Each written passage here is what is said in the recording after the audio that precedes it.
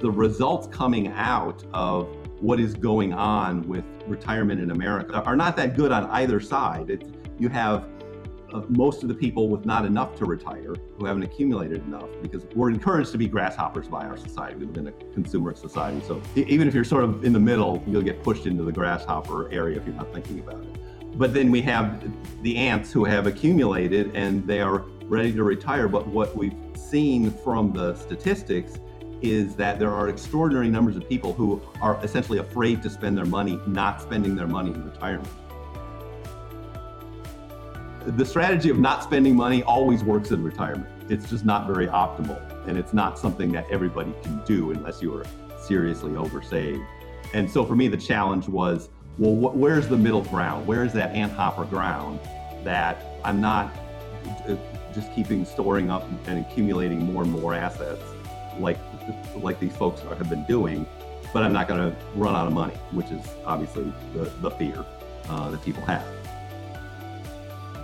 Now, the other issue, and I think the more difficult issue for people at the beginning who are trying to catch up to fight, is actually just sitting down and calculating those expenses, that kind of grunt work of looking through all of my receipts and credit card stuff and bank accounts and all of that stuff.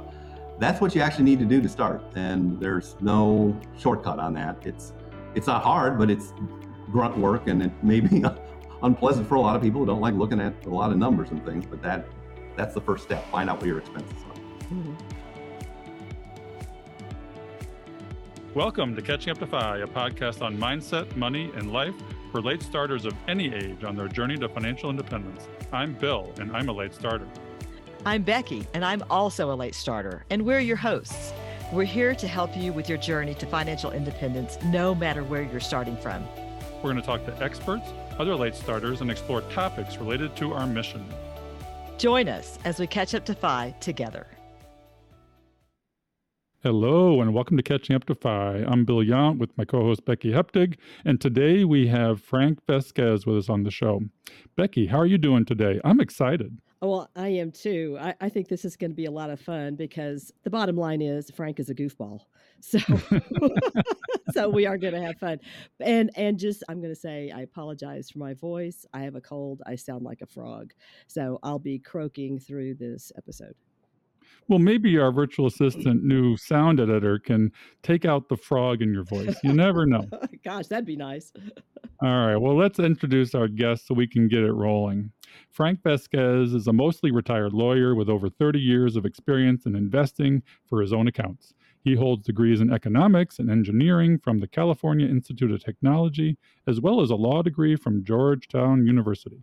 He is extremely active in the financial independence community, answering questions of all types in forums and Facebook groups. He has appeared as a guest on Choose FI, the What's Up Next podcast, and Security Analysis podcasts, and runs workshops at the Economy Conference. His involvement in FI topics and issues predates the FI community as it is known today. Frank and I first met at FinCon 2019 in Washington, D.C. My wife and I had drinks with him and found his wit and wisdom quite entertaining. His laugh is an unmistakable fingerprint and can be heard far afield. He is founder and host of Risk Parity Radio, a laboratory or dive bar, as he calls it, devoted to asset allocations for the DIY investor and drawdown portfolios. One of Frank's guiding meta principles that you will hear on his show is, quote, "A foolish consistency is the hobgoblin of little minds, adored by little statesmen and philosophers and divines," end quote. That's Ralph Waldo Emerson. Another meta principle is, quote, "Absorb what is useful, discard what is useless, and add what is specifically your own," end quote. And that's the famous Bruce Lee. Most importantly, Frank loves waffles, and so do I. Now, Frank can say he has been a guest on the Catching Up to FI podcasts of the hundreds he's been on. Welcome to the show, Frank. Yeah, baby, yeah. Here we go. Thank you for having me, Bill and Becky. This is going to be fun. As you know, I like screwing around and talking about personal finance. Awesome. So very happy to be here. Great. So, Frank, I understand that some of your podcast listeners have likened themselves to people who are fans of the Grateful Dead. Why is that? Well, one of my listeners explained this to me recently. He said, "Your podcast is oddly compelling, but it's like what Jerry Garcia used to say, and he used to say, the Grateful Dead is kind of like buttermilk or black licorice. There are only a few people that really like it, but the people that like it really, really like it. And so I have a small audience, but a very loyal audience and a very active audience. And if any of them are listening to this, I thank you for being my audience, because I know that my style is kind of a cross between Charlie Munger and Mel Brooks. Well, I've listened to your podcast, and that is so true. We'll talk a little bit with some George Carlin and Robin Williams thrown in. We'll talk a little bit about that towards the end of the show for our high-level listeners. But I want to know first, how did you find that you were drawn to the fire community? You are so prolific in the space, answering all kinds of questions. Where do you hang out most, and why do you do this? Well, I think the FI community found me, actually. I have a whole podcast talking about the history of the FI community. It's number 276 if you want to go listen to it. But basically, I was involved in this prior to there being what you know as the FI community today, prior to any Mr. Money Mustache or Choose FI. This goes back to early retirement extreme with Jacob Lund Fisker. And I used to hang out on that board with a lot of other interesting people, shall we say, all introverts, all interested in finance. And it kind of grew from there. And I saw then people coming into the space that seemed more normal or more appealing to a broader general audience. And I do remember, I remember when Jacob Lund Fisker, who was not interested in being a public person that much, basically handed over the reins to Mr. Money Mustache and said, well, why don't you all you guys go listen to him for a while? And then when Brad and Jonathan appeared with Choose FI, I think I probably was one of their first listeners and the first person in their Facebook group, and sort of settled in there as a sort of a place to be and talk about a lot of these things. And so I've actually been interested in this topic for about 30 years, or as long as I can remember, really. And I view this as the most recent iteration of something that's very old. Well, I want our listeners to know that you hang out in our community as well. You hang out in Choose FI. Do you hang out anywhere else that people can find you? Yeah, there is a group run by Andy Pankow, and it used to be called Taxes and Retirement. It changed its name. I think it's called Retirement Education. It's another Facebook group. And I know you've got a couple of different groups that I hang out in. Yeah, we're honored to do so, and you're very generous in answering questions of our late starter community to help them with their journey. Today, we're going to talk about drawdown. It's a topic that is really not talked about much in the fire community. This is probably a little bit because people haven't reached drawdown. The community hasn't been around for that long, at least in its current iteration. And the drawdown philosophies are being talked about more and more as our young firees are reaching the point that they have to live on their portfolios. Why do you think this topic is not talked about much in the FI community? Well, I think you hit the nail on the head with the first comment, which is that at least this iteration of the FI community has not been around that long. And so there aren't as many people who are getting to their decumulation phase. It's mostly focused on getting your accumulation going and the techniques for that. And so it's only been in the past few years, I think, that you saw numbers of people getting to FI and then kind of wondering what to do. And it's interesting when I talk to Diana Merriam, who goes to a lot of these Camp FIs and things, she says, every FI person I talk to says that their only regret is they waited too long before pulling the plug on whatever else they were doing. Because I think it's a scary thing and it's more complicated because you end up having to deal with what is your kind of personal burn rate, expenses. How does your life, your individual spending life look? Because it's going to look different for each different person, and each different person is actually going to have a little bit different in terms of resources, and then your age factors into this as to what strategies you're going to be using. Because if you're way under 59 and a half, you have to use a series of strategies to get your money out of your retirement account and things like that. If you're over 59 and a half, you don't have to be thinking that much about that, but then you have to think about timing Social Security and other issues that are more traditional retirement kind of oriented. So what happens is that it ends up being a little bit different for each person. But if you look at all of the different strategies that somebody uses, it's overwhelming. And most of the things that could be used will not apply to any one person, but a certain segment or a certain set of parameters will apply to a group of people who are usually around the same age and have the same kinds of assets. You talk about ants and grasshoppers. We need to understand that one. I think this is a good way to frame the way people are and how they approach their finances generally. And the difference between ants and grasshoppers, this goes back to Aesop's fable. Aesop's fable was you had the ant and the grasshopper was partying all day long and eating all the food that it could find, and the ant was storing away the food all summer. And then when it got to wintertime, the ant had the food and could live on that, and the grasshopper essentially starved. That is actually only the first chapter of that story, though.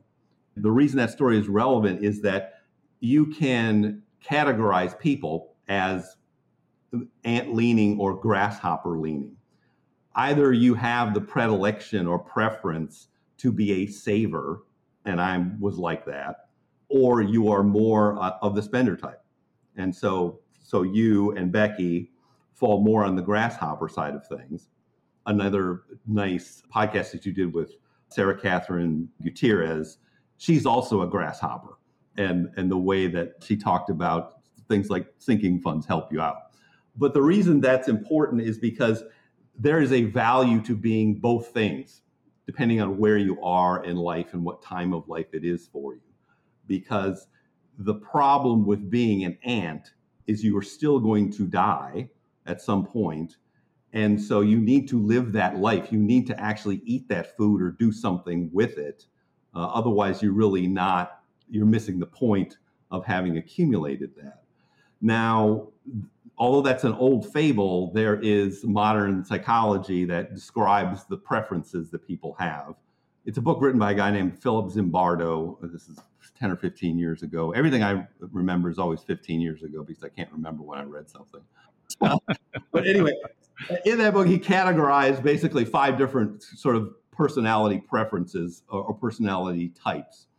And one is called present hedonist, and that is essentially a grasshopper. That's why you named a boat called YOLO. That's pure grasshopper behavior. That's our with first some really episode. long legs. That what you are looking for is current enjoyment, is your ordinary kind of personal preference. Now, these are not immutable characteristics, but it's sort of like, if I'm not thinking about it, this is kind of what I do. An ant is somebody that's future oriented. And so they're always thinking about saving for the future, doing things for the future, and oftentimes has trouble enjoying the present. And so where this matters when you get to your decumulation phase, basically if you've been a good accumulator, you're a good ant. You've exercised your ant muscles. But once you get to decumulation, you could still be an ant, but you're going to end up taking all your money to the grave with you if you just keep accumulating. So you have to come out of that and exercise some grasshopperness because you're running out of life. And we're not that old yet, but we're not that young either. And so we need to think about how to then use that pile of food that we accumulated with our ant muscles as grasshoppers, or preferably what I would call an ant hopper would be the ideal focus, where you are not sitting on your accumulated assets forever, but actually getting some enjoyment out of them and seeing some enjoyment out of them, or at least giving them on to the people who are going to get them anyway and enjoying doing that. Because there's a real struggle for ants when they get to decumulation as not being able to spend money. And Frank, this is the real conundrum is I was a grasshopper for a very long time. Then I had to put on ant clothing in order to get myself where I needed to be. And now I'm sort of back to being a grasshopper. And you mentioned earlier about timing. And when Stephen and I retired and tried to figure out the decumulation, we kind of thought like, oh my gosh, how do I do this? Like we were the only people in the world that were struggling with this, and people have been retiring and decumulating for decades. But it sort of feels like this is the first time it's ever happened when you have to figure it out for yourself. And there are so many paths you can go down and so many choices you can make. And you want to enjoy life now with what you have accumulated, but yet keep your older self safe. And it's not easy. So we're really hoping that you're going to help us with this. It's not easy, and it's because you could be in different positions in life, depending on, are you supporting children now? Are you supporting parents? What other obligations do you have in your expense side or preferences? And then how are your assets organized? Are they lined up? Are they in pensions? Are you going to be relying on Social Security for a good part of your retirement? Or how are your assets invested? How should they be invested? I think the financial services community actually struggles a lot with this themselves, because the results coming out of what is going on with retirement in America are not that good on either side. You have most of the people with not enough to retire who haven't accumulated enough, because we're encouraged to be grasshoppers by our society. We live in a consumerist society. So even if you're sort of in the middle, you'll get pushed into the grasshopper area if you're not thinking about it. But then we have the ants who have accumulated and they are ready to retire. But what we've seen from the statistics is that there are extraordinary numbers of people who are essentially afraid to spend their money, not spending their money in retirement, which leads to this odd circumstance that a lot of this money ends up being inherited, but the people inheriting it are on average age 60 when they inherit their money. So it's created this, it's obviously not what anybody would really want, because you can see that people are not spending their money, and there are built-in preferences or business models in the financial advisor community, including the AUM model, that encourage this kind of hoarding or keeping of assets forever, which is good for the AUM advisor, but maybe not so good for the person receiving the advice. There are advisors out there who are really pushing back on this now. If you listen to what is, I think, the Retirement and IRA show with Joel Salnier, I think is in Colorado, they talk specifically about this, about how do we get people to spend their money, because the people who have accumulated enough tend to keep accumulating or not spending their money. And so that is a real challenge. Now, I think with respect to your audience, though, there is an issue with how much do I really need to save up? Because if you are starting this process of being an ant at 50, you may get to 65, and do you want to be told, oh no, you need to actually get oversaved, so you need to work 6-7 more years? Or can we find ways to maximize that ability to live on those assets, withdraw those assets, so that we can get more people to retirement without feeling like they need to oversave and be afraid to spend their money? Because that's a real issue here. What I found when I was approaching this, and I started looking at this around 2009 or 2010, realizing that we were going to reach financial independence in the next decade, and then wondering, well, how are we going to manage that? How are we going to deal with this decumulation issue? How much money can we spend, and how much money do we need, and all those kinds of questions. And when I looked at what sort of the financial guru people, the people that write the books that you all their names, you've had some of them on your show, I looked at what were they actually doing in their own lives and their own circumstances. What kind of portfolios were they holding? What kind of spending were they doing? And what you see from that is there are basically two strategies that these people follow, and they're all ants. And one of those strategies is don't retire. Just keep working. The other one is spend an extraordinarily low amount of money, such that it does not really matter too much how your assets are invested.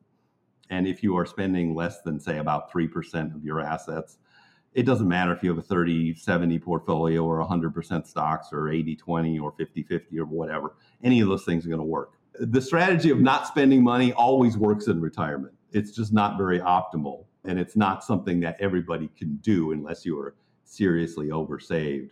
And so for me, the challenge was, well, where's the middle ground? Where is that ant hopper ground that I'm not just storing up and accumulating more and more assets like these folks have been doing, but I'm not going to run out of money, which is obviously the fear that people have.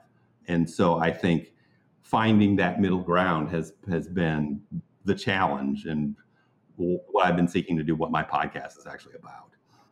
Yeah, finding balance in this community has been the topic of late, finding balance in accumulation and finding balance in decumulation. Let's talk a minute about, when late starters are interested in this, what do we need to know about the tipping point between accumulation and decumulation? When do we need to start thinking about it? And how do we figure that out in broad, high-level terms? Well, I think what people call the 4% rule works just fine as an estimate of how much you need, particularly if we're talking about people who are over 50 years old. And that was based on some work done by Bill Bengen back in the 1990s, taking a kind of standardish, off-the-shelf, simple portfolio of two funds and looking at, well, what's the worst case scenario for all the data we have going back to the 1920s of somebody retiring for, say, 30 years. And it was 4.1 he came up with at that point in time on the first go. But that gives you an estimate. So if you multiply your expenses times 25, sort of you do it in reverse, that tells you approximately how much you need to start with. Now, that really doesn't tell you anything about how to actually withdraw out of it, but that is getting you an idea of whether you're close or not. The interesting thing about compounding is that going from having 20 times expenses to 25 times expenses actually usually doesn't take very long. It's only a couple of years, usually, because of the way compounding works, that your assets, if invested in standard kind of index funds, are likely to double every 8 or 9 years. So even if you only have 10 times your expenses today, in 8 or 9 years, you're going to have 20. And then in a few more years, you're going to have 25 and be there. So you're only 15 years from retirement, even if you didn't save any more money. So that estimate is a good enough estimate as to where you need to be.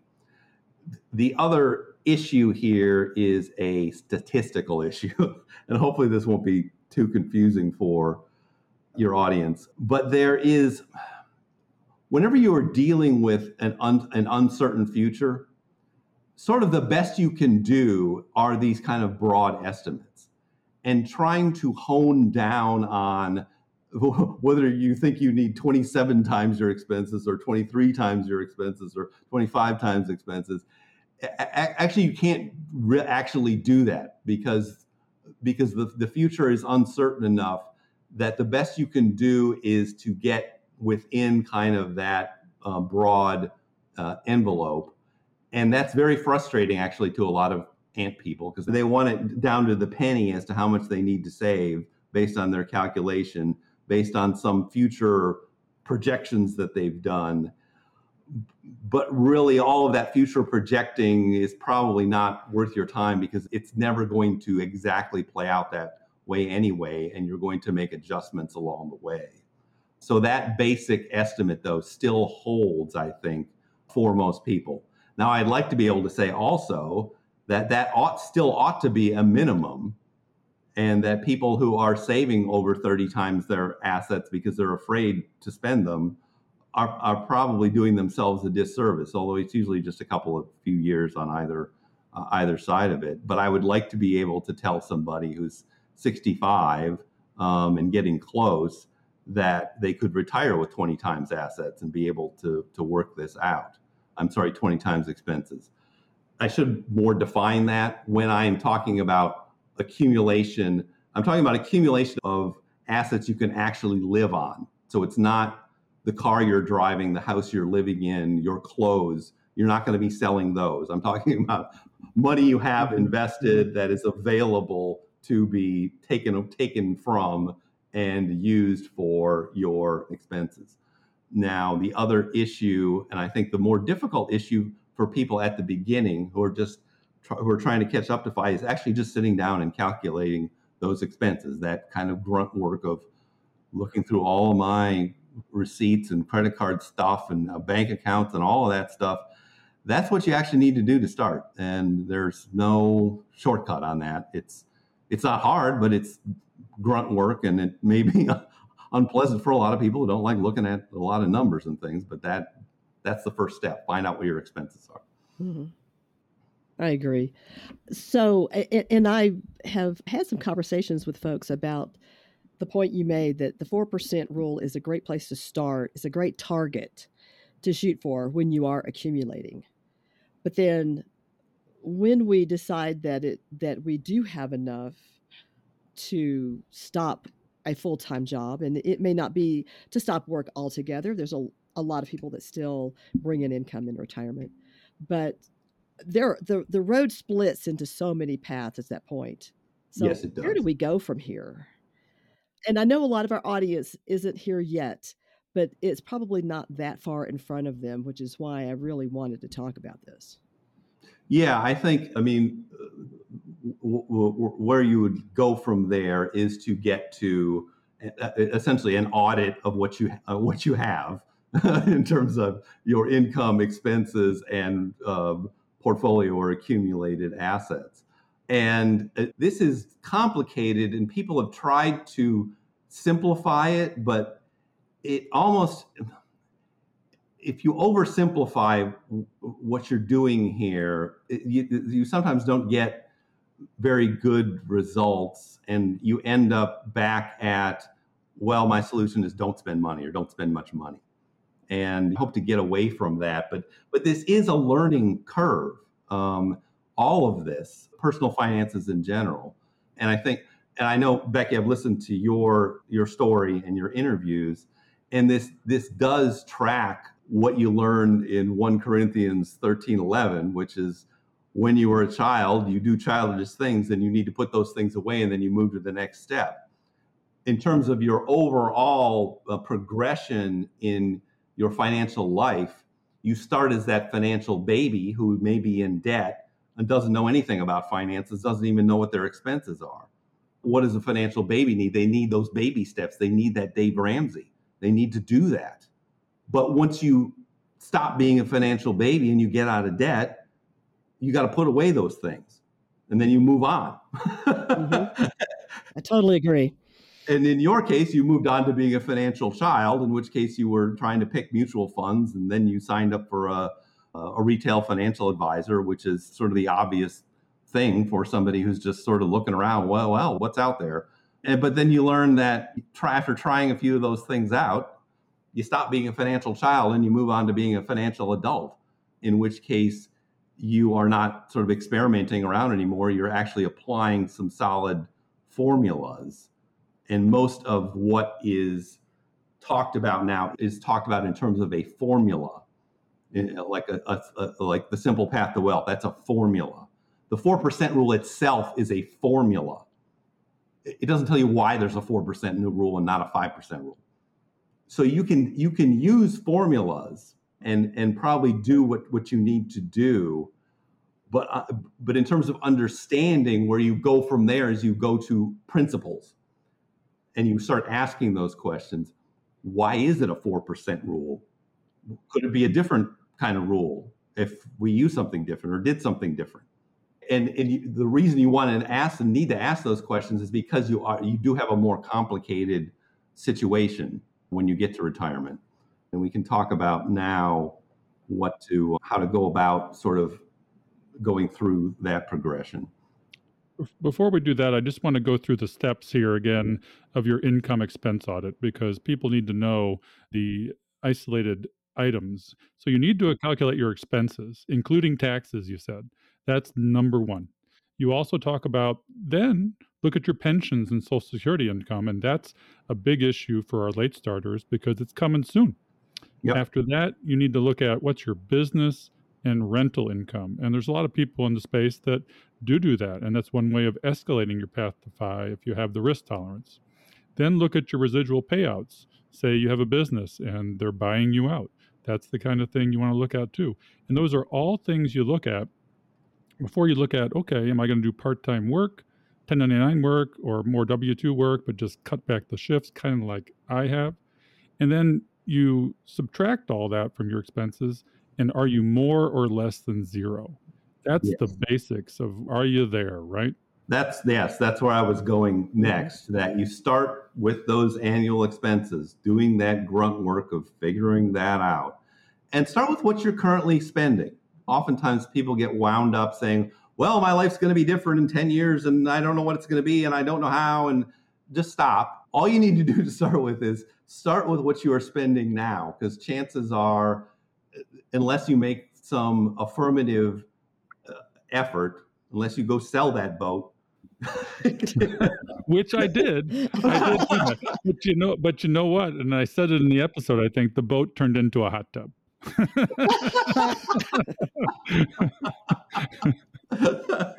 It morphed. I'm very familiar with the parameters of that hot tub, although I'm not actually sat in it yet. You know, happy wife, happy life. And she'd been on me about it for 9 years, and she used the ultimate strategy. This is a taking stock Jordan Grummett thing. She said, on your deathbed, are you going to regret having not given me a hot tub? And I'm like, okay, I can't do anything with that now. That's a done deal. She plays the death card. And what's your obituary going to look like? I didn't make my wife happy. Well, you can't not do that. Yeah, that was a good choice of expenses on your part. Right. That's right. I wanted to take that money and just invest it and retire sooner and cut back on my shifts. So, but that wasn't going to be the case.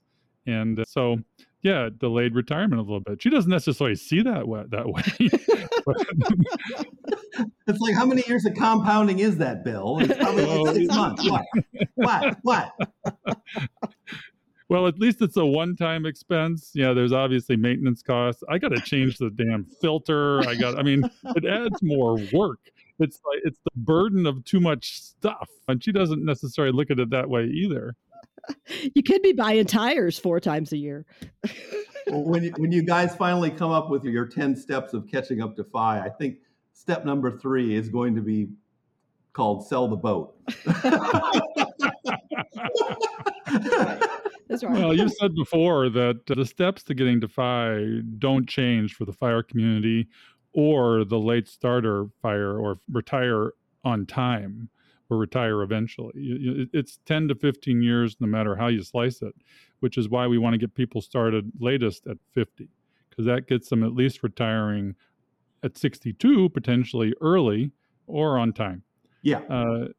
Let's circle back. And that's a good goal. And I think that's why when we're looking at this inventory, which is take your annual expenses, and as you said, we subtract pensions and Social Security, we subtract business rental income, we subtract any other residual payouts you may be getting, and any part-time or continuing employment income gets you to, all right, well, this is what needs to be covered. But for most people, that pension or Social Security, if you're late to FI, that's probably going to be a significant portion of what we're talking about here, which is a completely different discussion that I know you've had, and there's a calculator you've referred to that I can't remember right now. Security.com. Mike Piper's calculator. I can't remember what the like yes. Optimize or Optimal Social Security. Yes. Open Social Security, I think it is. Well, Open Social Security is the free one, and then there is a paid, and that's the one that we'll get it in the show notes. Knowing what your parameters are there is going to be very important for you to decide, am I ready, or do I need to wait, or those sorts of things. But after we've done this calculation, then you have a residual amount of expenses that need to be covered by whatever your assets are that you've accumulated. Okay, well, good news for you, Frank, is we're going to have Mike Piper on the show. We've got him coming. So we're going to have an episode specifically on Social Security and when to take it, how to take it, and strategies for late starters in particular. So that's coming.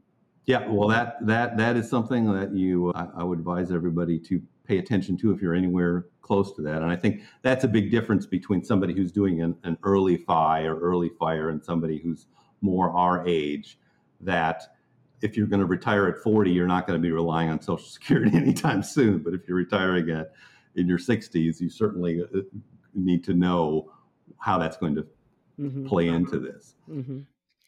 And the good news for some of our late starting audience is Social Security can be a big portion of their retirement. In my case, personally, Stephen and I have broken our expenses out into our base, what we call the base Great Life or minimum dignity floor. And then we add on top of that to get to the lifestyle that we want. And our Social Security, combined Social Security payments are going to cover our minimum dignity floor. Yep. So our base expenses will be covered unless eventually inflation may outstrip that. But at least Social Security is also cost of living adjusted. Yep, but the good news is Social Security is adjusted by inflation. And the even better news is your expenses are unlikely to increase by that same rate of inflation. They're likely not to increase that much. All right. Let's get to the meat of this, because this is what people want to know. This is what's not talked about. What are the critical components to a withdrawal strategy that people need to pay attention to?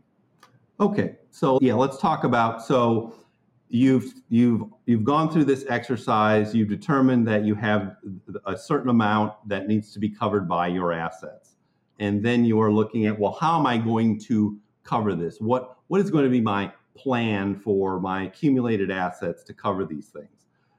And so there are basically 5 types of ways of covering that. And 2 of them are contract based. And I'm giving you the whole picture because then we're going to go into each one of them. And the 2 of them that are contract based are, you could buy an annuity. You could buy a very simple annuity is you give the insurance company a big pile of money and then they just give you a stream of payments for life. And if you are, say, 70 years old, you buy a joint immediate annuity, that payout ratio is going to be a little bit over 7% right now for that. That is one strategy. That strategy gets better as you get older because the older you are when you start that, the more it pays. The next strategy is called a certainty strategy, and what it is a bond ladder. So you could take all that money you've accumulated and put it into a series of bonds, and people usually use TIPS for this because they're inflation protected. And you could buy a 1-year one, a 2-year one, a 3-year one, and keep going all the way up until when you think you're going to die. That's the main problem with the bond ladder is you have to guess when you're going to die. That's kind of hard to figure out. Well, one of the paradoxes is, and why life insurance works, is it's very easy to estimate how many people are going to die out of a large population at a given age. It's impossible to figure out which ones are going to be the ones that die, though, and that includes you. So that strategy is difficult to implement, and you need to have a lot of extra money, essentially, to implement a strategy like that. So that's usually only somebody who's very well oversaved can implement a bond ladder and expect to get a nice series of payments. Although these days you can get around 4% for a 30-year TIPS ladder, or slightly more than that. If you're looking for an article on this, we'll have to put it in the show notes, but Alan Roth has done a lot of work on this, right? Yeah, Alan Roth has done one, and Bill Bernstein recently did a bond ladder of tips. He's 74 years old, and he decided he needed a bond ladder that goes out to 104. But hey, why not? both of those gentlemen are well oversaved, and they can basically do whatever they want. They really don't have they can pick whatever withdrawal strategy they'd like, and based on their level of expenses, they'll one of the things that Bill Bernstein has said, and it's so true, is when you've won the game, stop playing. Yep. And stop taking too much risk, right? Yes. Stop putting all your money in 100% index funds or 100% stock market. On the other hand, if you were a person that planned, they had all of their expenses covered by Social Security and pensions, and they just decided, I'm never going to spend the rest of this money. I'm never going to spend it. I want it to go to my heirs. I'll figure out who that is later. That person could leave all of their assets in 100% stocks because they're not using them, and they're for somebody else.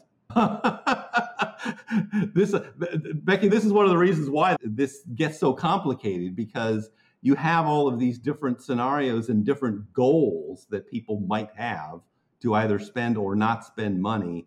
And that then dictates or informs what they should be doing. And it's going to be different based on their personal goals. Mm-hmm. Moving along here, though, after those contract-based strategies, buying an insurance contract, the annuity, or using bonds as contracts in a ladder, the next thing that you're talking about are using a portfolio of assets and then managing that in a certain way to take income out of it over time.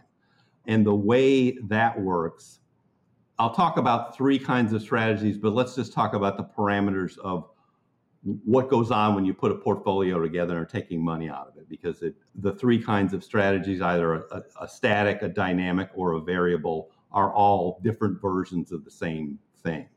Let's go back up and talk, though, about what you're actually doing here when you have this portfolio of funds, stocks, bonds, whatever else you're putting together. There are basically three different parameters here that you're working with, or levers that you can pull. You have an asset mix. What are you actually invested in? Is it 2 funds? Is it 3 funds? Is it 5 funds? Is it a bunch of stocks you handpicked? Do you have bond funds? Do you have other municipal bonds or preferred shares? Or there's an unlimited number of things you can invest in these days, which is both good and bad for do-it-yourself investors. But anything you want, you can get in a fund form now, pretty much. You can even invest in cotton and pork bellies in fund forms.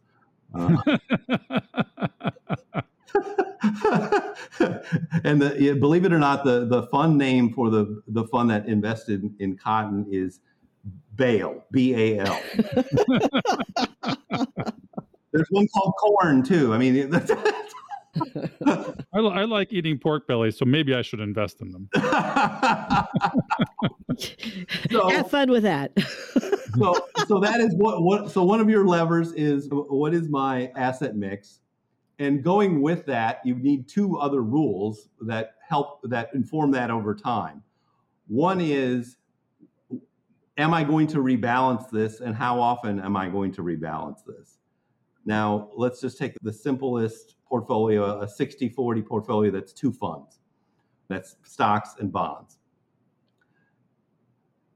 Typically, you would rebalance that either once a year, and maybe it veered off and now it looks like a 55-45.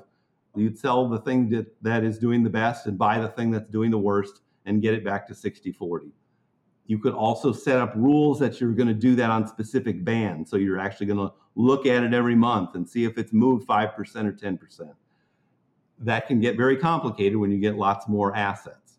But typically somebody's going to look at that once a year, and that at least once a year, and do this rebalancing to put it back into the parameters that you first set for it. You can also, though, do what's called reallocating. which is you are changing the mix of things that you are invested in. And so suppose over time you are following a strategy where you are changing the mix of stocks to bonds based on your age, which I don't recommend, but it's like a thing from days of yore when people thought it was a good idea that you should own the 100 minus your age in bonds.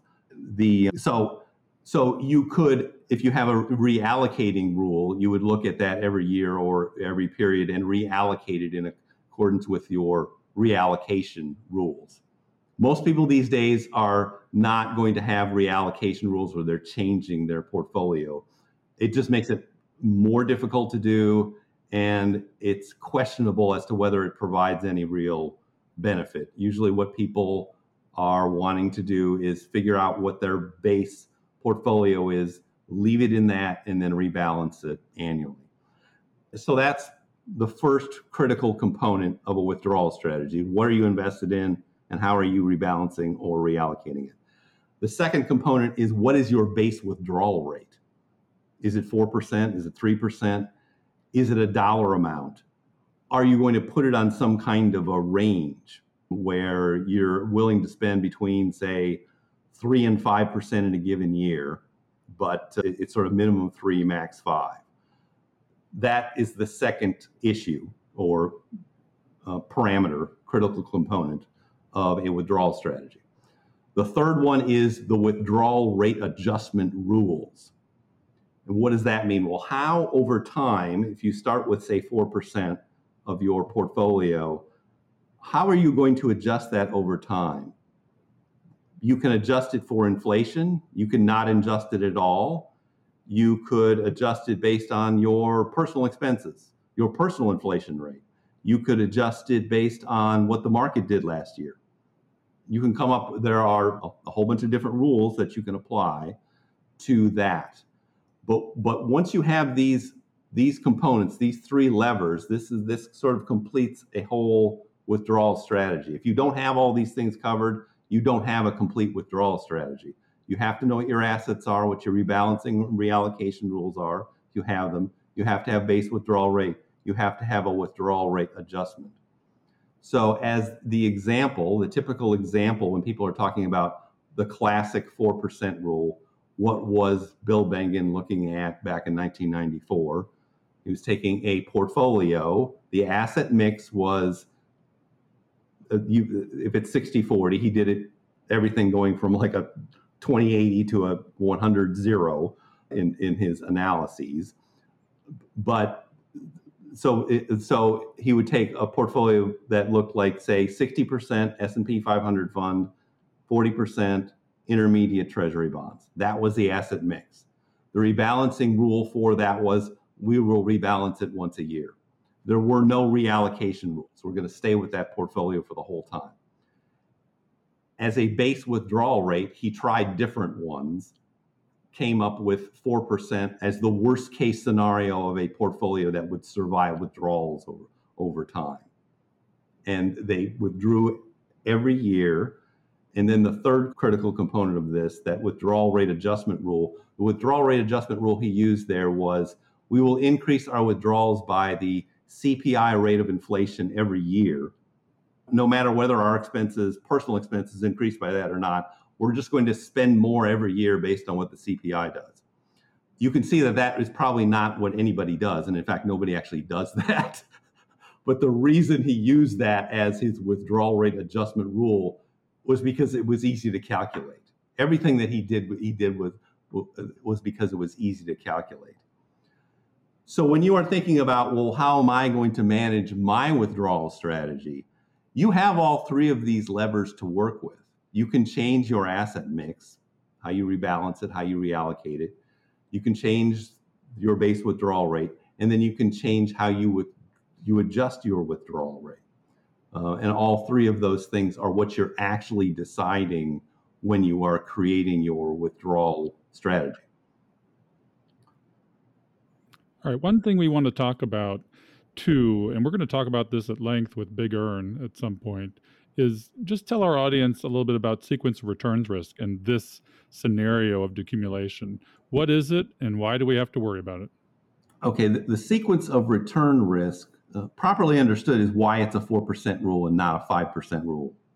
And what it means is that if you get a bad series of markets right at the beginning of your withdrawals, that is what makes the withdrawal rate go down, that safe withdrawal rate go down.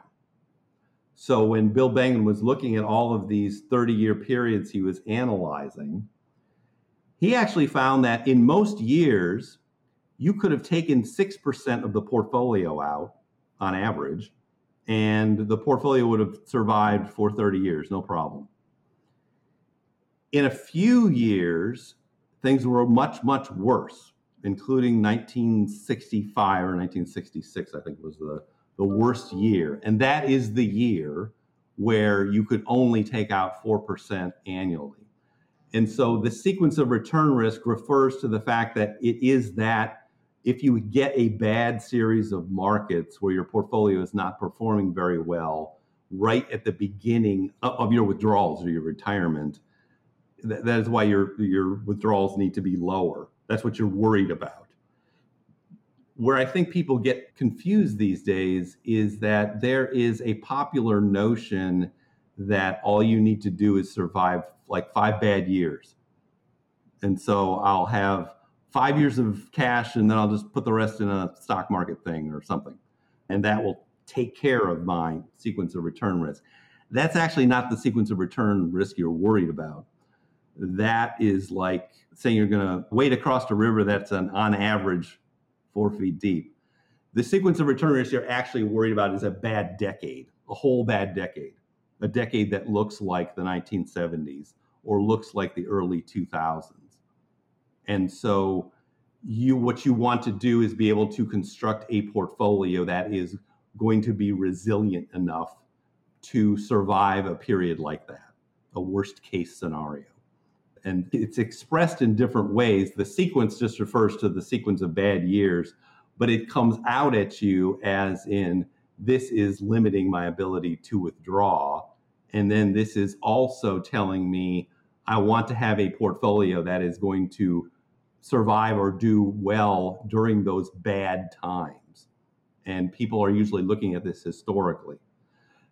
Now, the other way to look at this is what is called a Monte Carlo simulation. And so you can look at historically what happened and see what was the worst period and what was the best period. You can also take all those years and all that data and scramble it up in tens of thousands of ways. Pretend the years are coming in different orders. And if you do that, it basically gives you this whole spectrum of outcomes. So what if we actually took the 10 worst years in the last 100 and lined them up all in a row? What would that look like? And what would it look like if we lined up the 10 best ones in a row? When you're doing what's called a Monte Carlo simulation, you are looking at all of these possibilities, even though what's actually on the very ends is extremely unlikely or maybe impossible to occur, because obviously the worst or best years in the last 100 years are not going to all occur in a row unless we have bigger problems like nuclear wars or something like that. So you what you really care about is also going into this safe withdrawal rate calculation. Every different portfolio has a different safe withdrawal rate. And I think this is another issue that most people don't understand when they first get into this. They hear 4% rule, they think, oh, 4% rule applies to whatever I'm holding. And that's not true. 4% rule only applies to the portfolio that Bill Bengen was analyzing, those kind of portfolios with an S&P 500 and a intermediate treasury bond fund in them in those proportions. And then what it was called the Trinity study a little later was done that used a total bond fund. instead of the S&P 500. So they've calculated all those things, and those end up being about 4%. Now, if you change those allocations, you can get higher safe withdrawal rates. That's the secret. And Bill Bengen himself has said, and I wish he would publish this information. He hasn't quite published it, but he's basically said, if I use better things in it, I'd get a 4%, I would get a 4.7% safe withdrawal rate as the worst case scenario. And so what that tells you is that that is one of the levers you can pull. You can change the allocations of your portfolio so that it does better through the sequence of return risk and therefore yields a better safe withdrawal rate. The sequence of return risk is informing you, is part of the calculation of the safe withdrawal rate, essentially. That's the relationship between those two things. Well, that's a great summary, and we'll dive into this more. There's a lot of complexity to it, but I just wanted to get a high-level view on that. Let's circle back because you've given us all the components here. You mentioned dynamic strategy, variable strategy, and there's one strategy that Becky actually uses. Can you take us through those strategies? Yeah, so these are the basic strategies that you're talking about with a portfolio that you are withdrawing from, that we were just talking about. So in a static strategy, that is what Bill Bengen was analyzing originally. He takes a fixed withdrawal rate, 4%, 5%, 3%, and then he's adding a static increase. In this case, whatever the CPI is for the last year, he's adding that as the amount that somebody's going to spend. And so it bears no relationship. It's easy to calculate and it's easy to use that to compare different portfolios. But in terms of reality, nobody uses that because nobody looks at the CPI and decides, I'm just going to spend that much more money. Instead, you'd look at your actual expenses, and they might be higher. They are usually lower for a retiree. And there's research now done by David Blanchett and others that shows that for an average retiree tends to not increase their expenses at the rate of CPI inflation, but something that is basically about CPI minus 1. And if you own your own house or you have other expenses that are very fixed, your actual increase in expenses could be less than that. And if you are getting those kids out the door, yeah, we're still working on that one. Your expenses in retirement could be going down. I know ours are going to go down. They've been going down, and they probably will continue to go down for some time. If that is true, it changes what the safe withdrawal rate would have been. So if you did not increase that withdrawal by inflation every year, and instead just kept it static at 4% every year, it could have been 5% or more than 5% in that scenario. And part of the reason it's 4% is the decision to increase it by that much each year. So the other two strategies, dynamic and variable, are variations on that. So somebody who's employing a dynamic strategy is going to be looking at the market performance of their portfolio each year and saying, all right, it went down, therefore I'm going to spend less next year. Or it went up, therefore I can spend a little more. Sometimes these strategies are referred to as guardrail strategies because you can come up with a variety of different rules about, well, how much does it have to go up or down before I would change the amount I'm willing to spend out of it. But all of those are dynamic strategies based on the performance of your portfolio. A very basic dynamic strategy would simply to say, well, whatever my portfolio is, I'm just going to look at that at the beginning of the year, and the maximum I'm going to spend is 4% of that. And so if your portfolio goes up, you allow yourself to spend more. If the portfolio goes down, you allow yourself to spend less. The advantage of that is that you can never run out of money. Although your spending could go way, way, way, way down if you invested all your portfolio in tech stocks and they went down 80%, then your spending would go down 80%. So you probably don't want to take that strategy with that portfolio. Now, the other strategy is called a variable strategy. And that is, you are basing your withdrawals on your personal expenses. And oftentimes this is looking at what is your personal rate of inflation, or what are you willing to decide is your personal rate of inflation. So one method of doing that would be to say, all right, well, if my portfolio goes down, then I'm not going to take an inflation adjustment this year. I'm just going to spend what I'm going to spend. And if my portfolio goes up, then I'll take an inflation adjustment. But it's based more on your personal expenses than it is on necessarily the market performance. Those two things are very much related. They're kind of different ways of adjusting your adjustment, if you will. One is looking primarily at the market. One is looking primarily at your personal expenses.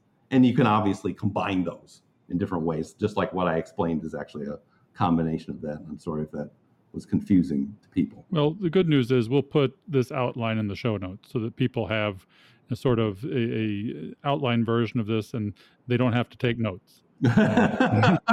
Yeah. But it's scintillating. I'm sure they're paying on the edge of their seat. Frank, I want to ask you a question, and I'm circling back to something that we talked about a few minutes ago. And I want to reiterate our disclaimer that we are not giving investment advice on this show. But you made a comment about that when we were talking about safe withdrawal rate, that you could do better if you had different asset allocations. And I'm sitting here thinking, my audience is going, okay, what asset allocations are you talking about? Well, the ones I talk about on my podcast. So, I mean, everybody's going to want to improve their safe withdrawal rate and mitigate sequence of returns. So what did you mean by that? Well, if you change the allocations or the things you're invested in, history and Monte Carlo simulations show you that you get higher safe withdrawal rates out of them.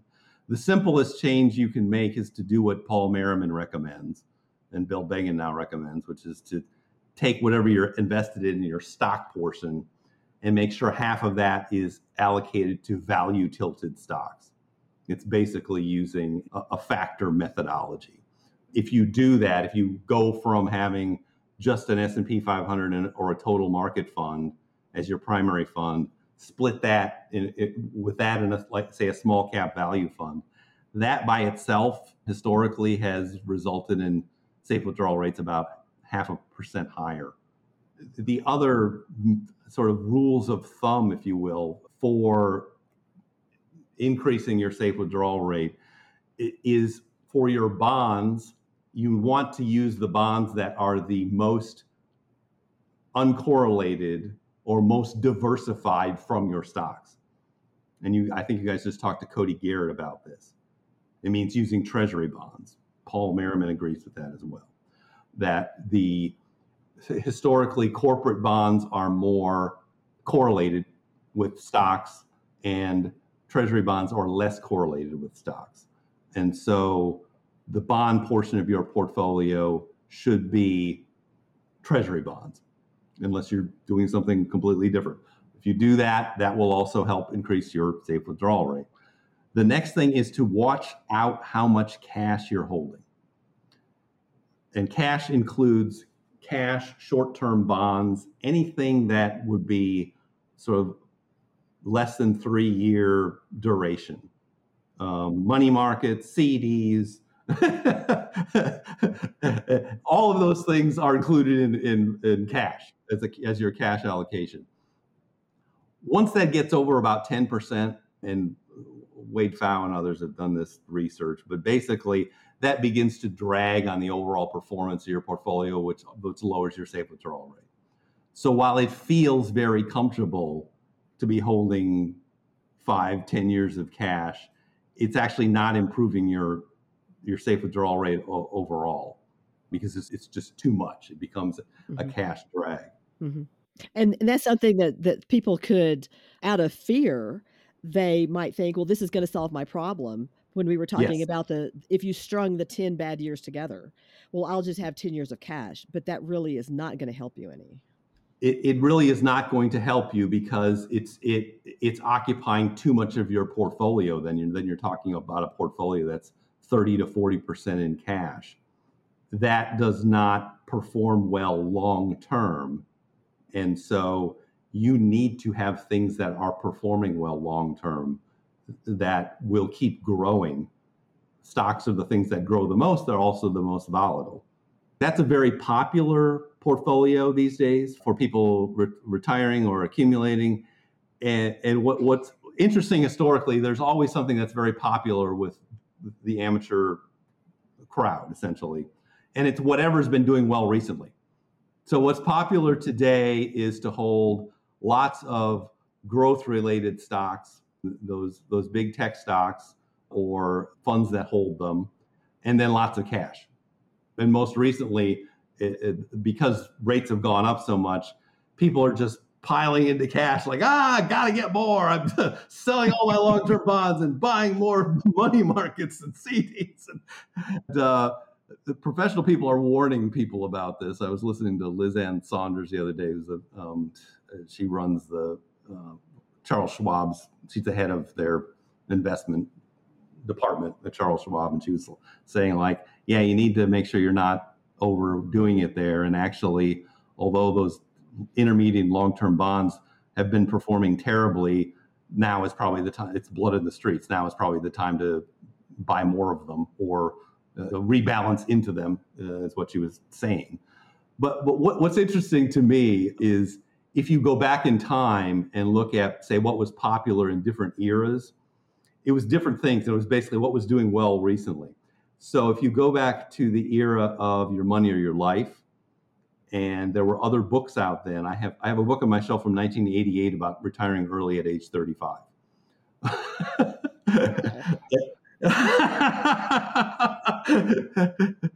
FI is not new. What was popular then was to put all of your money in high yielding CDs because they were yielding 7-8% at the time. That is what people were doing in the 1980s. Unfortunately, that didn't last. The person that wrote that book, Retire at 35, his name is, I think, Philip Terhorst, is retired now. He's still retired, but he had to abandon that strategy and go to a more classic stocks and bonds kind of portfolio. And I think that is probably what's going to happen to people who are constructing things that look good now or look good for the past 10 years. Because typically what has worked best in the last 10 years is not going to be the thing that works the best in the next 10 years. And what you're really, really thinking about is what is going to work over a 50-year or 100-year period? What survives in all of these different kinds of environments? Because honestly, we don't know what environment's coming next. We don't know if it's going to be more inflation. We don't know if there's going to be a recession. We don't know. People try to know. People hope to know. People get out their crystal balls. If you listen to my podcast, I have a nice lady who talks about her crystal balls and how they're good for scrying and healing and meditation, and you can connect to the spirit world with them. Not be using them for your investing. That's not a strategy. Unfortunately, it is a strategy. Anytime you are listening to financial media, what are they doing? They're getting out their crystal balls. That's all they do for most of the time. It's like, what's the stock market going to be next week or next year? What are interest rates going to be? Everybody's trying to predict everything based on some indicator or something. It's all crystal balls. And so you need to put that away. And just think about, all right, I'm going to be living with this portfolio for the next 30 years or more, hopefully more like 40. And what do I think is going to survive in all kinds of conditions with the humility to say, I don't know what's coming next. but it's probably not going to be that much different than something we've experienced in the last 100 years. It'll be and then just as an aside note, we had Alan Roth on the show, and he had his 8-year-old son watch Jim Cramer, and he lasted a couple of minutes and said, "This is bullshit." I'm going back to SpongeBob. Yeah, I want to watch SpongeBob. Well, this is why I use SpongeBob clips in my podcast, and I do not use any from Kramer. The reason I use SpongeBob clips is it's to get my adult children to listen to it, because that was one of their favorite things growing up. And I know if I throw things in that if they're interested in it, they'll listen to. It's a trick to get them to listen to stuff about investing. I love money. I hate all of you. But it works. A new tactic. Especially Mr. Krabs going on about money. Time is money, boy. Money talks. All right, there we go. That's epic Frank right there. I don't care about the children. I just care about their parents' money. But, give to the children's fund. What have the children ever done for me? you talk about management techniques, window dressing, and mental accounting, and these are pitfalls. Can you take us through some of those? Yeah, these are not. Most of these things are not. They're not bad per se, but they're not really doing anything or not doing anything helpful, and oftentimes they make things more complicated for people because they think that they're doing something that's either not having an effect or making things more complicated. And let's go through a list of what these things are. Oftentimes investors, and most beginning investors, hear about, okay, well, there's mutual funds and there's ETFs. And they're like, well, which one's better? Or you have this total market fund and that total market fund, and which one's better? And the truth is, they're about the same. And in many circumstances, they are holding exactly the same thing. So whether you buy VTSAX in its mutual fund form, or you buy it in its exchange traded fund form, which is VTI, which you would definitely want to do if you're not at Vanguard. And now you can do that anywhere. That's the great thing about investing these days is you don't need to be at one particular broker to invest the way you want to, because we have ETFs. That's what the convenience about ETFs. So it doesn't really matter that much. I will tell you that ETFs are the wave of the future because they're more efficient, they're more tax efficient, and more people are using them. Mutual funds are the traditional thing. Of the two of them, mutual funds are the early iPhone or the BlackBerry, and ETFs are the modern iPhone. They do the same things. You could get there with either one of them, but ETFs are going to be more efficient in the future. That doesn't mean go out and sell all your mutual funds and buy ETFs. They're not. It means pay attention to what's inside them. These are wrappers. I always like to say it's still the same candy in a different wrapper. So don't get hung up on the fund wrapper as opposed to what is inside the fund. And for learning, it's a good idea to go look and see what's inside your fund, just to get an idea. You can go to Morningstar and you can put in any fund you want in their little thing. It's free. And go look at portfolio and you can look at the list of what's in the fund. And you put in VTSAX or VTI and you'll see, it's got Apple and it's got Amazon and it's got Google and all these big companies. And you'll see that. So that's one thing that people sometimes get hung up on is, do I have mutual funds or ETFs? The next thing people often get hung up on are the specific withdrawal mechanism in terms of, should I take my money out monthly? Should I take it out quarterly? Should I take it out annually? A subset to that is, which fund is it coming out of? Because that oftentimes people are like, well, I got 4 funds and it's time to take money out. Where's it going to come from? If you have nice, clean rebalancing rules, that will take care of all of this for you because it will come out in the wash. If you have fund A, B, and C, and they're supposed to be each a third of the portfolio, you go through the year and you're buying or selling out of one of them, probably the one that's the highest one at the time, to take your money out to spend it. Once you get to that rebalancing phase, you're going to put it back to where it was to begin with. So the most variation you're going to have is just the time between the two rebalancings. So you need to set that up, deciding, am I going to take my money out annually, monthly, or quarterly? Oftentimes, for most people, the easiest thing is to do it annually. And so what you would do when you were doing your rebalancing, you would say, okay, and I'm also going to cut out this 3 or 4 or 5% or whatever it is, and put that into this savings account or short-term investment. And I'm just going to spend that all year long and not look at the rest of my portfolio, and then come back and do it again next year. Which way you do it is more of a personal preference, so long as you have adequate rebalancing rules, which you should have for your portfolio. The next thing I think people get hung up on is asset labeling. And this goes to this calling this group of assets a bucket or a pie, or it's always food and gardening implements for some reason. and you can do that. That's fine if you like it, and it's fine. But what you need to bear in mind is that does not change the way your portfolio performs. Whether you call it all in one bucket or 3 buckets or pies or cakes or whatever you want to label it, it does not change how it performs. Where that gets very confusing is if it is interfering with your rebalancing or reallocation strategies.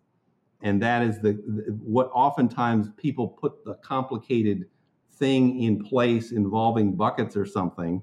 And then when they're trying to rebalance it, they're like, all right, am I supposed to refill this bucket? And should it come from here or come from over here? The more different designations you have or labels you've put in your portfolio, the more rules you're going to have to make it all work. Because you want to have comprehensive rules that are going to cover all situations. You never want to get into a situation where something happens in the market and you don't know what to do because you don't have a rule that covers that. You're more likely to have that problem if you segmented your portfolio into so many different buckets or groups that you can't easily put it back together.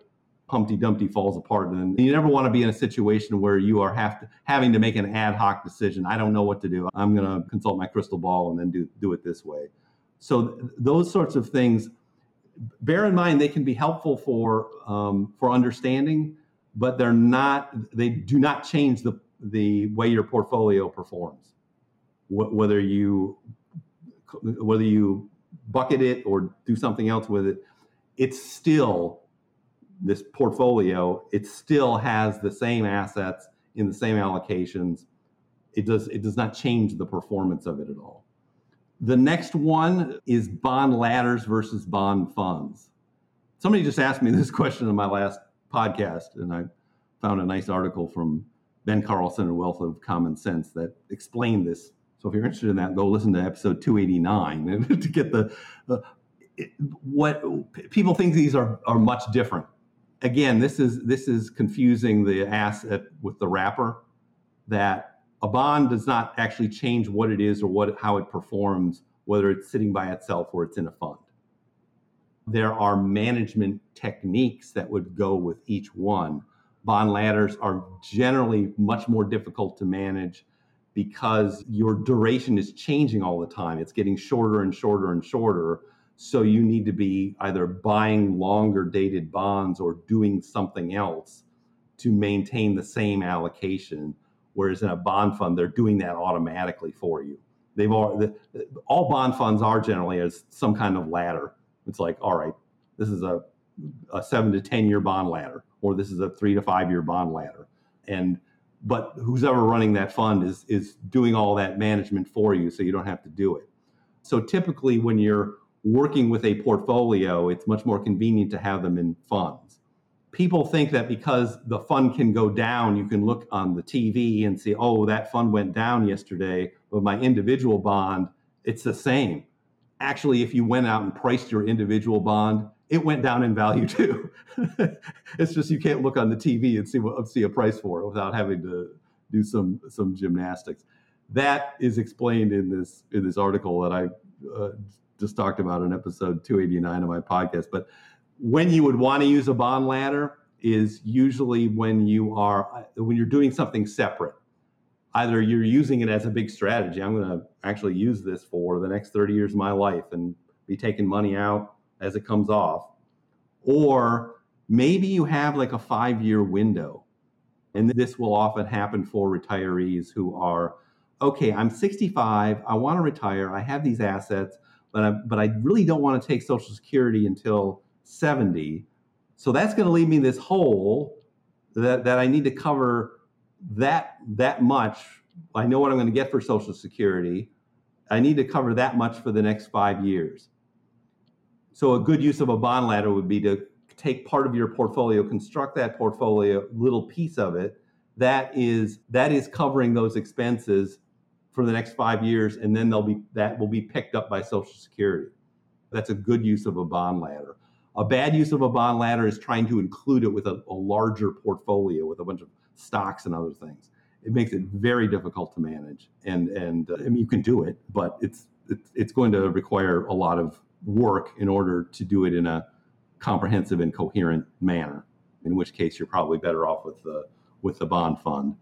And the truth is, if you hold a bond for the same length of time that you hold the bond fund, you're pretty much going to end up in the same place, even though you saw the value of that bond fund go up and down like this for 10 years. If you're not selling it or not doing anything with it, just taking the income off of it, the actual experience is going to be very similar. Okay, the next one is income investing versus total returns. And income investing, or dividend investing as it's ordinarily termed these days, is really not a good, efficient way of approaching investing anymore. Historically, and it's my belief that to understand anything, you need to understand the history of it. Historically, this made a lot of sense back in, say, the 1980s, because at that point in time, transaction costs were really high. In order to do a stock trade, if you did it with a full-service broker, it might cost you $100 a trade. And even with a discount broker, it might cost you $20 a trade, and that's back in 1980 dollars. So you really didn't want to be trading your assets very much. You didn't want to have to be selling a piece of a fund or whatever asset. So it's very convenient if you have something that's paying off steady income, then you don't have to worry about the transactions. You just take the income and manage that. Or in many circumstances, you would take off so much income that you put some back in to what you were doing. The problem with those kinds of strategies is today is that, first of all, they limit your assets. If you are picking things based on that, you are probably not picking the most efficient assets that are going to yield the highest returns over time. You want to focus on what's called total return. The other issue there is taxes often, if it's in a taxable account, because you have to pay taxes on all of that income, whether you reinvest it or not. Sometimes people think, well, if I just turn on reinvestment in my mutual fund, then I don't have to pay the taxes on the income. Yes, you do. So it ends up being an inefficient approach to that. The total return approach is the better approach to use these days.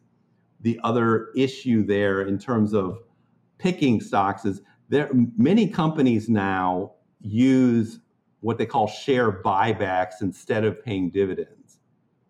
So for instance, a company like Berkshire Hathaway, Warren Buffett's company, you would generally think of that as a largely value-based company, although it's got lots of Apple in it now. That company collects a lot of dividends. It doesn't pay any dividends. The reason it doesn't pay any dividends is Warren Buffett doesn't want to be generating tax bills for himself and all his friends. They will do share buybacks, though. So instead of paying a dividend, they will take some of their money and buy their own shares on the open market, which tends to raise the price of them. A lot of companies do that these days, and you don't want to be investing only in companies that pay dividends and avoiding companies like Berkshire Hathaway just because it doesn't pay a dividend. It ends up being a suboptimal choosing process. Now let's not talk about factor investing right now. Yeah. Well, I want to mention too here that I just recently posted an article on dividend investing to the Facebook group on Catching Up to FI. I thought it was pretty good. What did you think? Yeah, that was Alan Miller's article. Yes, I think so. Yeah, I did think that was a good article, and well, he listens to my podcast, so that's right. So he has to be an expert. He's a financial advisor. By definition, if you listen to Frank's podcast, you're either overwhelmed or you're an expert.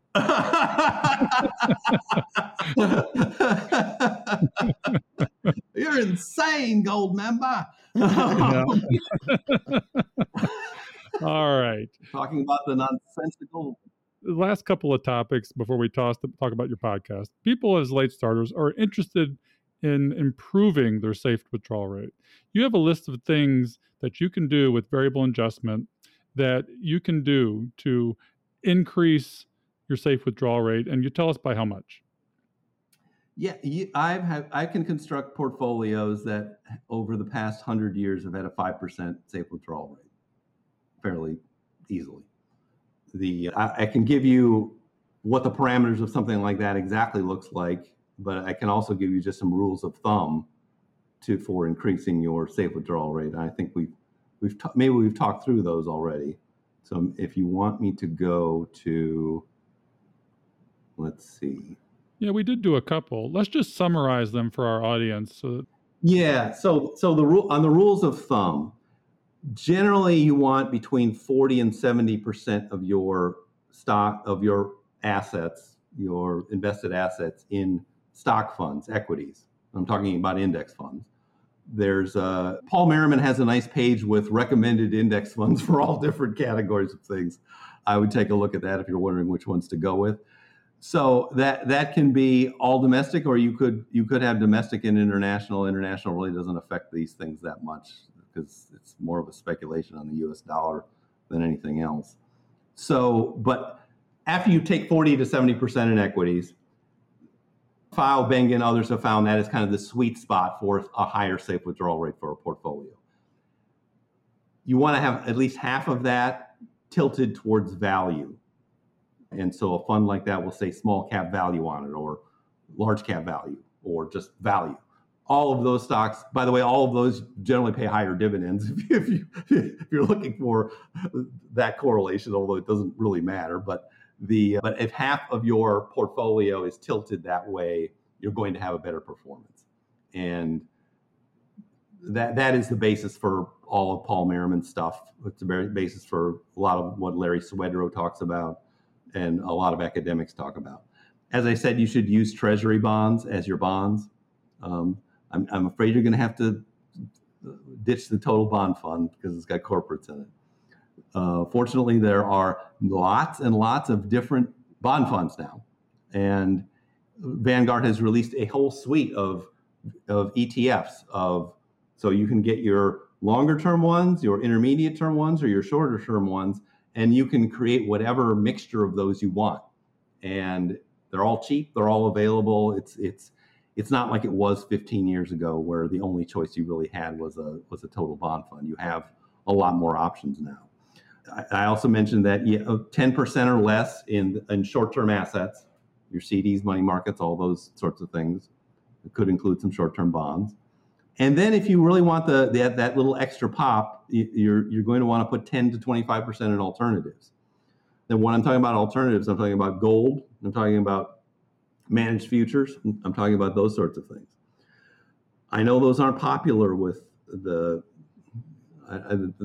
punditry in DIY world, at least not popular with most people. But if you look at what people in hedge funds are doing, the Cliff Asnesses at AQR, the Ray Dalios, and even if you go back and look at what I call the OG fire portfolios from the people I used to know at Early Retirement Extreme. One is a guy named Tyler who runs Portfolio Charts.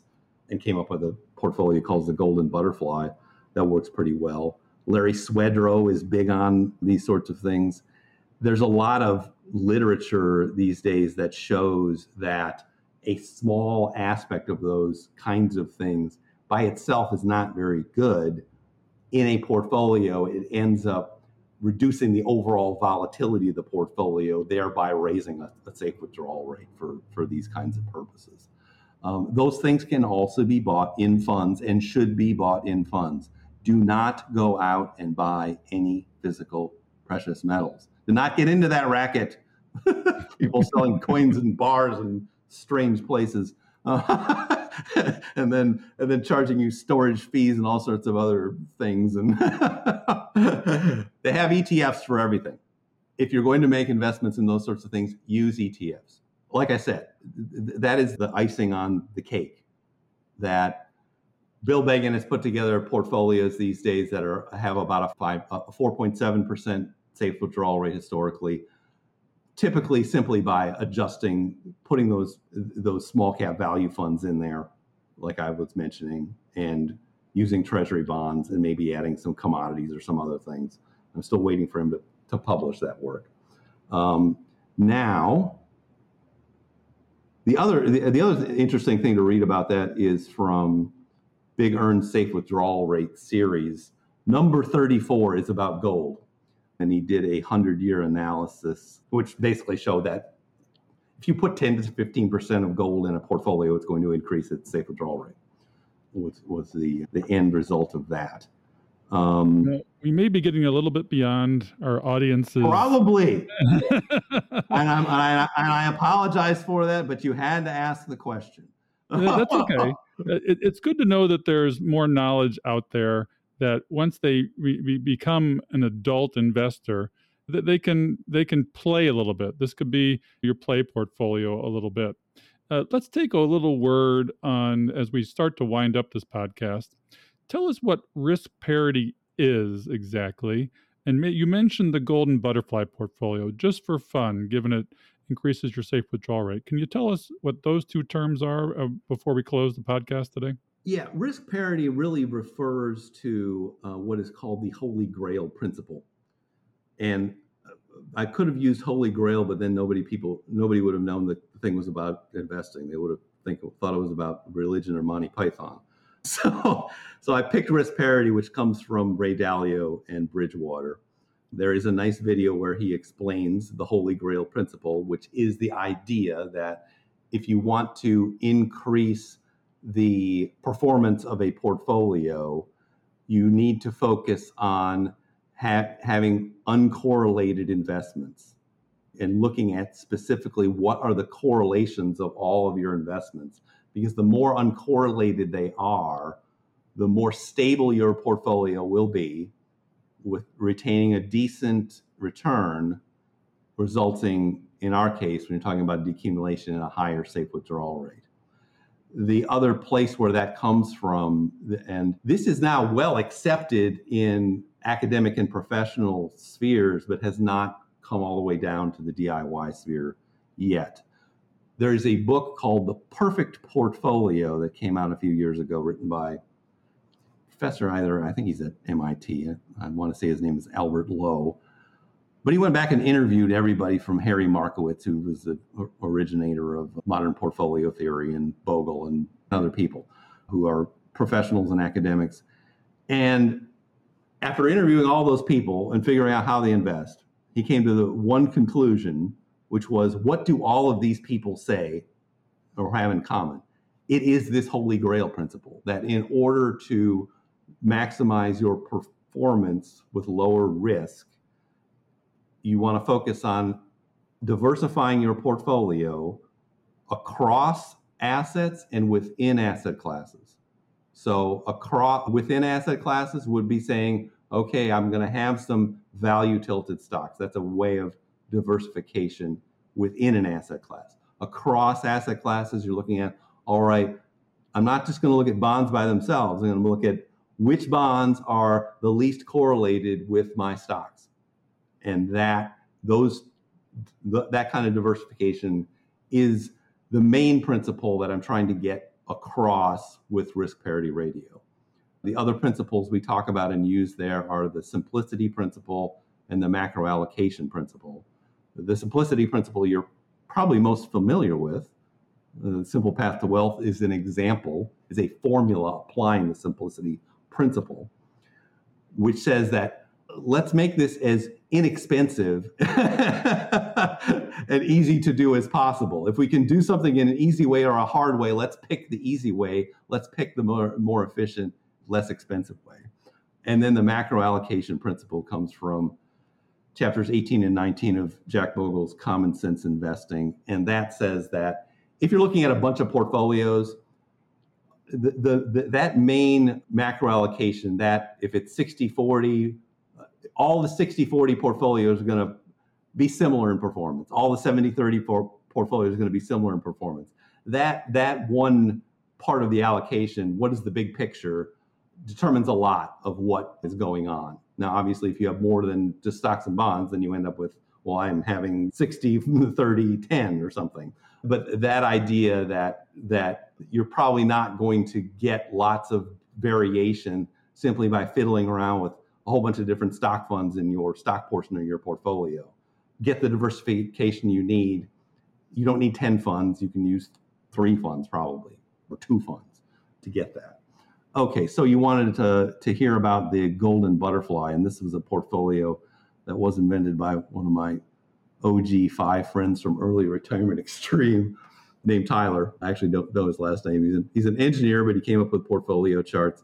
And this portfolio is a conservative portfolio. It has 40% in stocks divided into 2 funds, essentially a total market fund like VTI and a small cap value fund.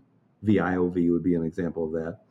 It's got 40% in treasury bonds divided into long-term treasury bonds and short-term treasury bonds. In Vanguard speak, that would be VGLT and VGSH. And the remaining 20% is in gold, which I think is probably more than should be in gold, but that's what he's got in that portfolio. That portfolio has close to a 5% safe withdrawal rate historically. And he's used it for many years, and lots of other people have begun to focus on that because it is pleasant to hold. Even in the most unpleasant year, like last year was, I think, its worst year in 50 years. I think it was down 11%, something like that. So it is a viable choice for somebody who wants to maximize their withdrawals in retirement. And he's not the only person that uses something like that, but that I know that is not popular right now in do-it-yourself investing.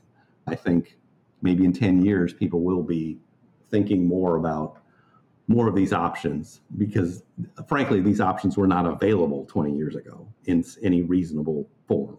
Now that we have all of these ETFs, I liken this to a golden era of investing because we have so many different options and they're cheap. So now I've rambled on that for a while. Frank, I'm so glad that you've covered a lot of this because I can see where there are lots of options. There's choices for those people that want to dig deep and go down the rabbit hole of the different asset allocations and different opportunities there are for investing. And then on the other side is where I sit, which is the simplicity. I like the KISS principle because I don't want to spend, especially now in retirement, I don't want to spend a lot of time trying to figure this out. I want to set up something that's simple that I can monitor, but I'm not having to manage. So I'm really glad to hear you talk about the fact that either one of these paths is going to work out. Yeah. You do have to match your withdrawals to whatever you're holding, but there are many paths that will work. And even if you surveyed all of the people that you've had on this podcast that are retired, their portfolios are all over the map. But since their withdrawals are underneath whatever their safe withdrawal rate is, it'll work out fine. Mm-hmm, mm-hmm. So, Frank, we are going to wrap up today. We have really, really enjoyed all of the information that you've shared with us. I know that it's been a lot, but the good news is folks can go back and listen to this multiple times. I can see now the show notes are going to be very long and very comprehensive. And we'll be sure that we have SpongeBob in the show notes. So yeah, and I do actually run these portfolios in real time, a number of them, including the Golden Butterfly on my, as part of my podcast and website, just so people can see, if I actually held this, what would it be like, and what would it be? How it's showing examples of, well, how do we withdraw from this thing? I mean, it's a real live portfolio that I keep at Fidelity, 7 of them. So, but that's part of what we do over there. So tell us how folks can connect with you. We've talked a lot about Risk Parity Radio. So give us the specifics. Yeah, it has its own website, www.riskparityradio.com, and that is Parity, not Parody, although you might get confused. Actually, that's more appropriate. Because one thing that you're famous for on the podcast, and another really good reason to listen to it, is the rants, the Frank Vasquez rants. You haven't ranted today, well, a little bit, but just not as long as you usually do. Yeah, well, I have certain clips and things we play for certain kinds of financial advisors. So for the annuity salespeople, we go with Alec Baldwin from Glenn Ross. Always be closing. Only one thing that counts in this life. Get them to sign on the line which is dotted. And also Ned Ryerson from Groundhog Day. Am I right or am I right or am I right? Right. Oh my gosh. Do you have any single premium life insurance? I really think that could be the ticket for you. And then for our AUM friends, we go with Daniel Day-Lewis's character in, what is it called? There Will Be Blood. I think the one where he played the oil man. Uh-huh. There's a scene where he's talking to the other guy about how he's going to drink his milkshake with the straw. I have a straw. There it is. My straw reaches across the room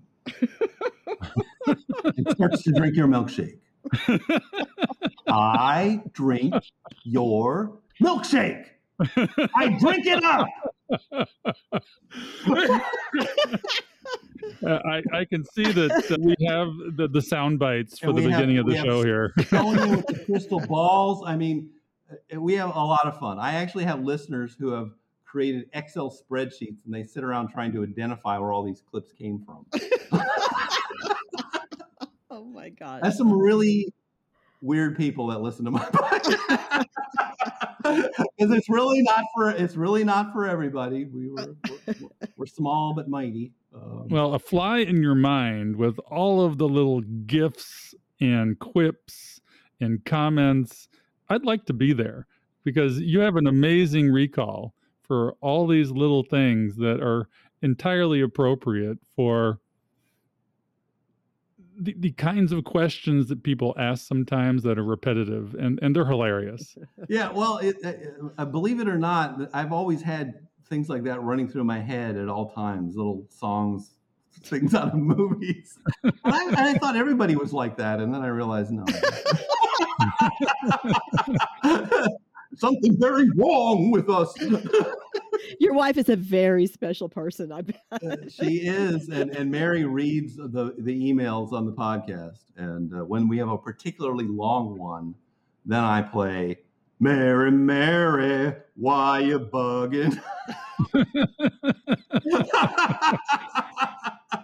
But she corrects the grammar and laughs at me, and we have fun that way. It is very gratifying that she's able to participate in that, because my podcast is really not a commercial creation. It is intended as a retirement hobby and will always stay that way. Yeah, and they can find you at Risk Parity Radio. You have an email at frank@riskparityradio. That's right. You also have a charity you like supporting. Can you mention that to our audience too, in case they want to support it as well? Yes, and this is also on the support page at the website, www.riskparityradio.com. This is the Father McKenna Center. It is a small charity on Capitol Hill in D.C., and it serves hungry and homeless people there. I am on the board. I'm the treasurer of the organization. And so we do collect money directly, and you can donate directly. We also, a lot of my listeners are patrons on Patreon and donate a little bit every month, and we collect it and donate it that way. So that's why there are no sponsors on. We don't have any sponsors on my podcast. We only have a charity, and that's where we're going to stay, because that's also trying to integrate my podcast with the rest of my life. And so and this month is actually our biggest fundraising month for the Father McKenna Center. We have what's called the Walk for McKenna. We're doing that on September 30th this year, and that is just a walk around the center and that area of that's north of the Capitol in the neighborhood, and it's essentially where Father McKenna used to walk. He was a priest that just served all of the homeless people who lived around there for many years. He actually lived up in the loft of the church. But so he's a fantastic role model for all of us, really. And so anyway, if you're interested in supporting that, you can come walk with me. I'll buy you lunch after that. You get a free T-shirt. The T-shirt does have Risk Parity Radio on it because we've collected enough donations from the podcast to actually get the name of the podcast on the T-shirt this year as a major donor. But we're going to continue that work, and I hope if you listen to the podcast, you will also contribute there. The one thing you get for contributing to that is your emails go to the front of my email queue. Most of my podcasts these days involve answering emails from various listeners. And some of these emails are 3 pages long and take an hour to answer. But if you've donated to the Father McKenna Center, I am going to answer that and put it at the top of the list. But that is the only perk that you can get at Risk Parity Radio, but it's a very worthwhile perk for many people who want to hear me. No, we love your rants. We love your information. We love your wisdom and your humor. You've exhibited all of that today on the show. We'll probably run this in its entirety. People are going to have to break it up because we just can't find a place to stop here. You really can't. And I'm happy to come back some other time. Maybe if you want to collect some questions. The other place you can find me would be at your website or your page on Facebook, Catching Up to Phi, or the Choose That Phi group. I frequently comment in there. But if you... Oh, here we go. What we can do is create a thread where the day is devoted to Ask Frank. On a weekly basis. You could be our Dear Frank, like Dear Abby. Yeah. You could help folks just figure it out. And before I forget, please drop your Father McKenna walk and charity into the Facebook group. We are trying to have meetups, and this could be an awesome meetup. There are going to be people in the DC area, and maybe they want to join you on a walk, or maybe they want to have a meetup and meet Frank in person. That's right. That would be great. I have met a number of my listeners in person, and what's interesting about them is that they're actually all over the world. For whatever reason, my podcast gets listened to people in Japan and Germany and Portugal and all sorts of places. But it's gratifying whenever I have contact with, because one of the other purposes of my podcast is simply to make new friends. All right. Well, Frank, we have enjoyed this so much today, and I know that we're going to hear from you early and often in the different Facebook groups. And so when you're answering a question, I want the audience to know that they need to, in their mind, they need to add a Frank voice to that answer as they're reading it. Pick a voice. keep the humor coming. We love it. It's not all about money.